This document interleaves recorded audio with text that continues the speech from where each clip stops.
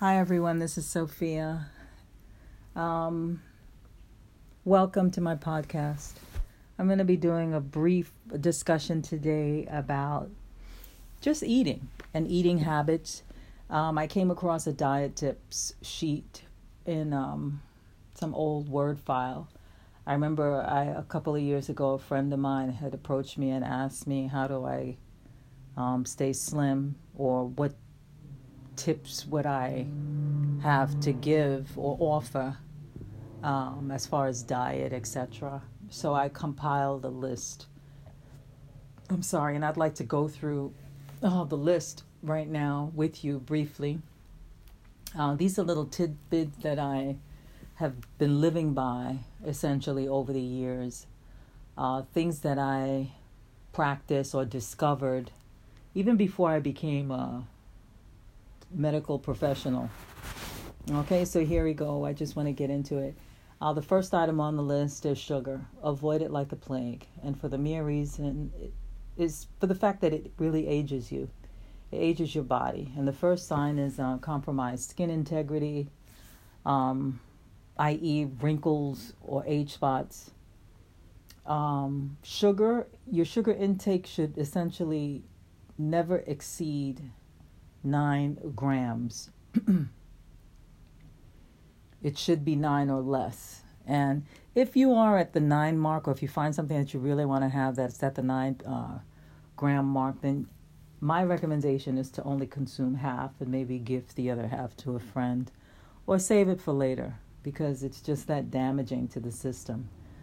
What happens when you ingest a lot of sugar? If the body cannot digest all of the sugar, what it does is it literally stays in the bloodstream, and it creates an enzyme called AGES, AGES. The acronym for the enzyme is AGES, and that is responsible for the damage that the increased sugar wreaks in the body overall over a period of time. If you need to drink anything, that requires sugar, like tea, herbal tea or something like that, or even coffee, my recommendation is a plant-based sugar like stevia. That's the best thing ideally on the market. I believe the company that has the best or the most desirable composition of the stevia is a company called Sweet Leaf. Also on Dr. Sebi, I don't know if you've ever heard of Dr. Sebi. He's not literally a doctor, but he did his own research and all that, and he recommends the raw agave because it doesn't spike the glycemic index or spike your blood sugar in layman terms. It also is very alkaline. The body does well in a very alkaline environment versus acidic. The more alkaline you are, the healthier you are. Moving right along. After a meal, I was asked if it was wise to drink anything cold or room temperature. My answer is no. It should never be cold. And for this reason, when you consume a meal, whatever fat or rather oils that was used to prepare the meals, when you drink something cold, it causes the body to do a lot of excess work. It has to warm up the fluid essentially the cold fluid that you just took in, and that's gonna increase your metabolic rate, which isn't a bad thing. But it also mobilizes a lot of the metabolic processes required by the body to get the work done, to cool the cold drink.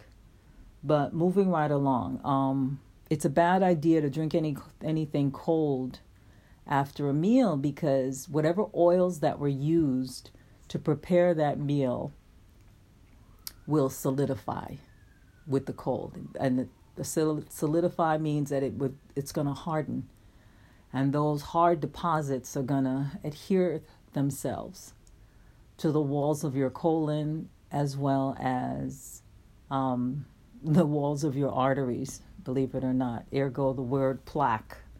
So think twice before you ingest something cold after a meal.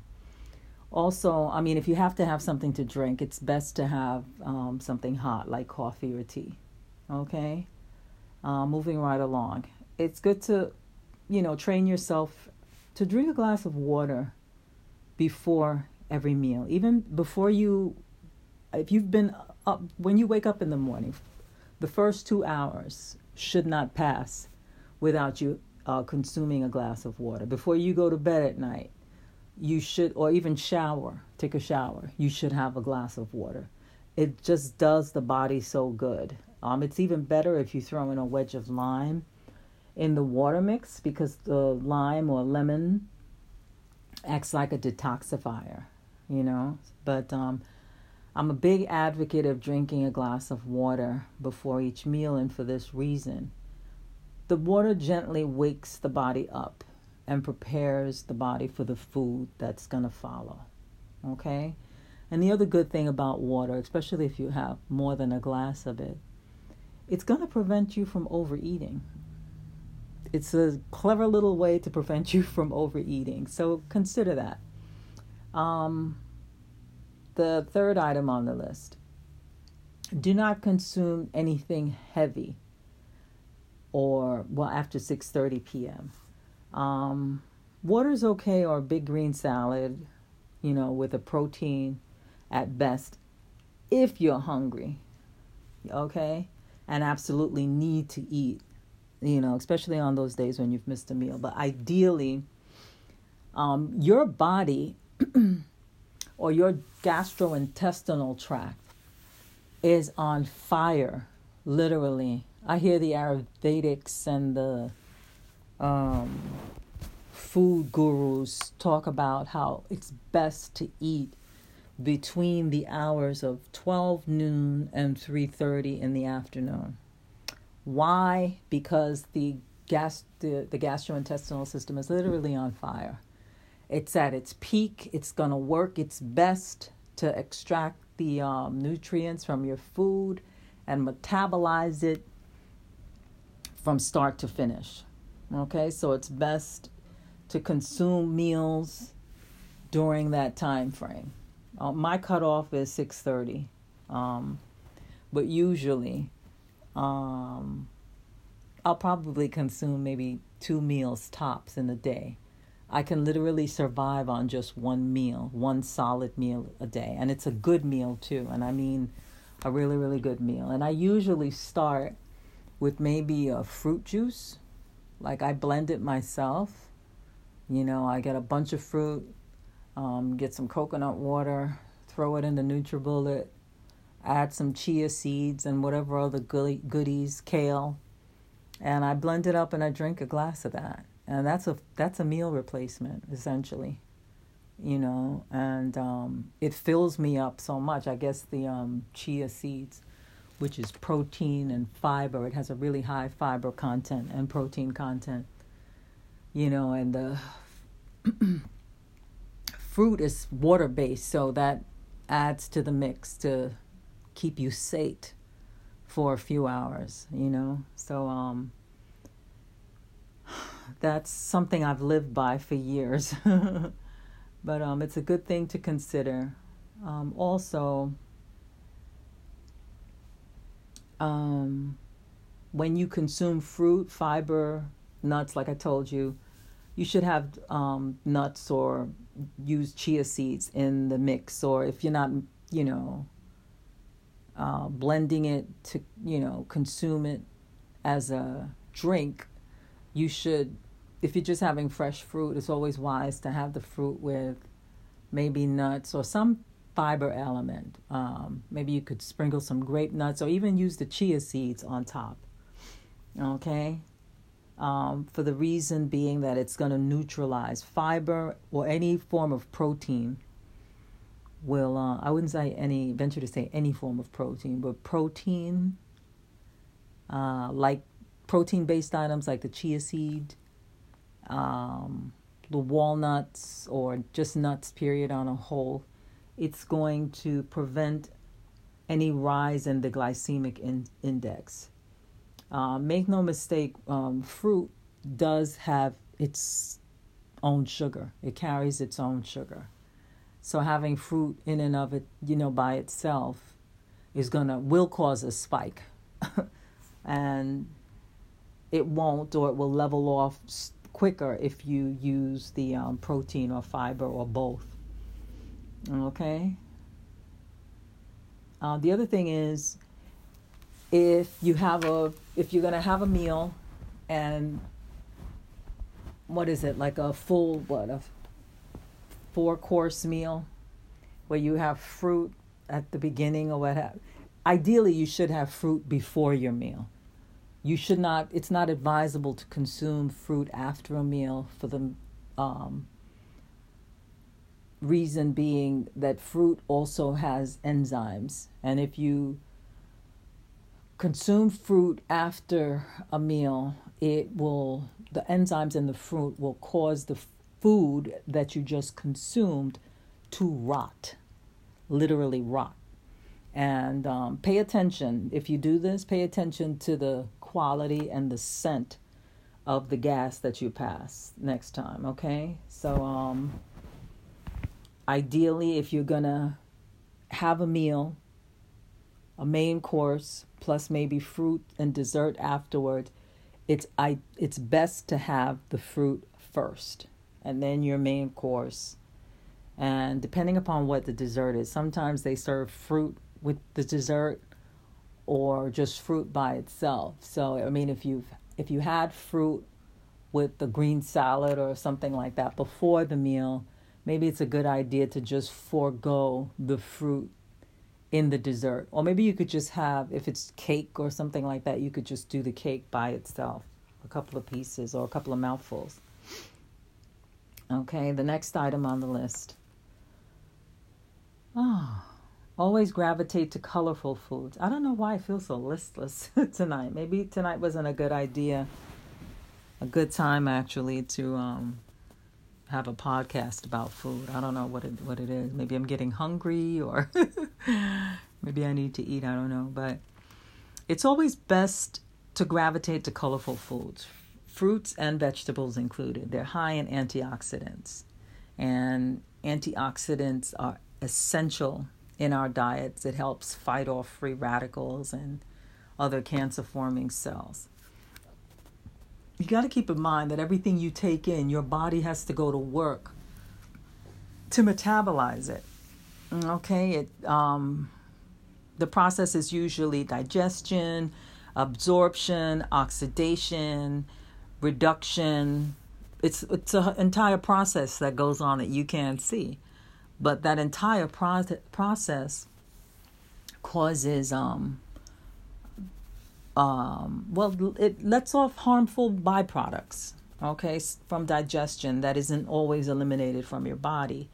So as a result, if it builds up, then disease will occur. And you don't want to do that. So the more colorful your plate is, the better it is for you, okay? So your diet should always look colorful,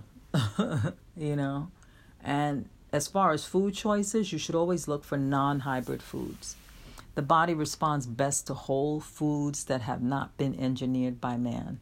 I just realized black beans recently is hybrid. It's cloned from something else, so is corn. So I don't do much of either. There's a lot of information online about hybrid and non-hybrid foods. Please take a look at it and expand your knowledge where that's concerned. More isn't always best. If you're going to have nuts or seeds, the amount that you're going to ingest should not exceed the palm of your hands. Pay attention to the signals your body gives after certain foods you take in, and let that be your guide. I think most of us, we should know now that all white foods are not good for you because they're processed or cured to look that way. And you want to stay away from anything that's processed, foods with nitrates or anything that's pasteurized. Foods with nitrates would be like what is it, turkey, like those cold cuts, turkey bacon, because the nitrates are used, it's a preservative. It's used to prolong the shelf life of foods, or those things, let me say. And they usually have a very salty base, very salt-based. So be careful. And pasteurization is, that word is in and of itself a process that takes place. They pasteurize the milk, cheese, and most dairy products for consumption. And that pasteurization process is not pretty. It's best to use like the almond beverage or coconut milk. Those are better choices. No wheatgrass, chlorophyll products. Humans can't digest grass. Leave that for the cows.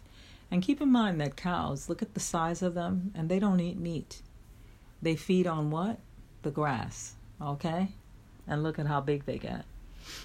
Yeah, but no wheat, no grass. No goji berries or seeds from the tomatoes. They're harmful to the body for the reason being that they contain lectins. And lectins, I believe it's an enzyme as well too. I'm not sure. My memory doesn't serve me right now. But please go ahead and look it up. Check me.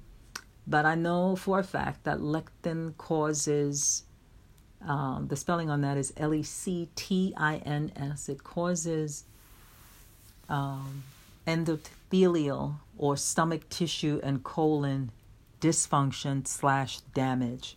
They can literally burn holes or create holes or compromise the integrity of your gastrointestinal tract. So you don't want to consume anything that will or has the possibility or the capability of doing that. The other item is to stay away from soy or soy products. They're not all bad, but they cause infertility long term, cancer, reproductive organ damage, and they deplete your energy. As a man, you should avoid soy products because they're considered pseudoestrogens. They thwart the work of the thyroid, and they kind of make you, as a man, develop, what is it called, gynecomastia. It makes you develop man boobs because of that pseudoestrogen byproduct. So stay away from it. Wine, there is a protocol for wine intake. Please refer to the American Heart Association recommendations. Yes, the American Heart Association is the authority where this is concerned, and the information does exist. I believe that it's okay to have a glass of wine after dinner at night, but don't consume the entire bottle. I think for men, the allotment is a little greater than it is for women. If my memory serves me correctly, I believe that the wine intake for a woman during a single sitting is maybe a swig, and I'm talking a mouthful. Okay? But the information's out there. I encourage you to read. The next item on the list. I need to tell you that protein is the bedrock of every meal. It's responsible for tissue growth, repair, regeneration. So protein is essential. If you're thinking of gravitating to a vegan lifestyle, then you must substitute the protein that you are no longer eating, like the animal protein, whether it's chicken, turkey, beef, etc. And you can accomplish that with plant-based items like hemp seeds, sorghum, amaranth, mushrooms, protein shakes, bars, and other protein alternative foods.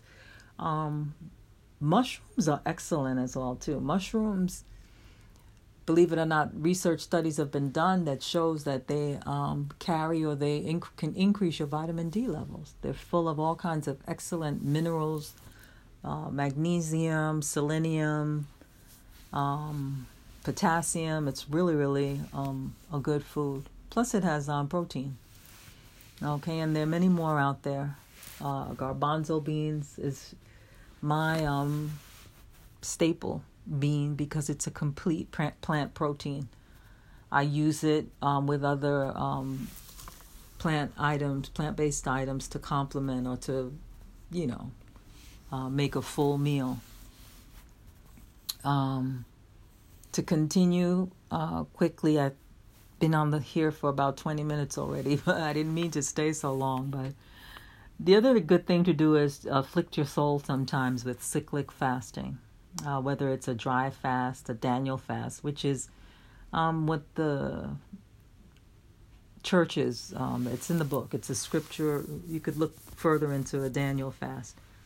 Or just do a liquid fast. I think the Daniel fast is certain foods, fruits, vegetables, etc. But it's available.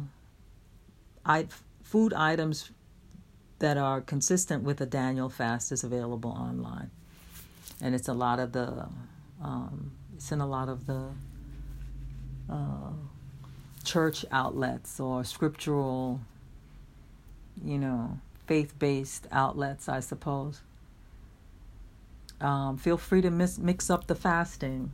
Like I said, I pretty much do I realized that I was fasting pretty much when I stopped eating, in the evenings from 6:30, and then I don't eat again until the next day between maybe 12 and 4, even later than that. Sometimes it's 1, 2, but I reserve maybe 5.5 hours during the day to just eat solids. Other than that, not eating at all. And fasting is good. It's a good thing because it will allow the body to reset itself by self-cleansing. It undergoes a detoxification process internally. And it does... you will incur some incidental weight loss with it. I'm not suggesting that you do it for that purpose. The benefits of fasting are many. It reduces the blood sugar as well, too. As a matter of fact, I believe it's being used now in the treatment or management of diabetes. So it's a good thing to consider. Once you're fasting for about 18 to 24 hours, autophagy kicks in. I'm trying to give an explanation as to why you might incur weight loss with a fast. And it's for this reason. You're not consuming any solids for 18 to 24 hours. Your body, what it does, it will eat up all the carbs, the starches, and then it would start attacking the fats last. So pretty much when it starts, using the fat in your body as fuel, that's where when the weight loss occurs. Okay? It's also beneficial for spiritual atonement. So pray, it helps you to get closer to God. Moving right along, the best oils for cooking and frying. Grapeseed oils is best, as well as avocado and coconut oils. And the reason being is because the best choice for these oils are the unrefined and 100% pure. No additional ingredients should be added. It should be 100% grapeseed oil, 100% avocado oil, or coconut oil, and it should be unrefined. Unrefined is a fancy word to mean not processed, okay? The reason why these oils are best for cooking / frying is because they have high heat or hot points. And that simply means that they will not change their composition under heat. So all of the nutritional benefits will remain intact and you will get them, okay? And it's beneficial for the body after cooking. So, again, the 3 main oils are grapeseed oil, avocado, and coconut oils. And again, it should be 100% pure. Usually, when other oils are heated, And if they tend to change, if and when they change, they will change their composition, because these things have been tested. The research has been done, and it's available to you as the consumer. It's online. You could look it up. But if an oil has the ability to change its composition, under heat, then it's going to release free radicals. And what does free radicals do? I mentioned that earlier. It causes cancer. It wreaks havoc in the body. So we want to avoid anything that has the ability to do that. Okay? Again, I didn't get this information from school. Again, it's from my own research, and I encourage you to do your own exploration. Keep learning. It will keep dementia at bay. That's all I have to offer now. But hope this information blesses you, and may God bless and keep you. Godspeed. Shalom.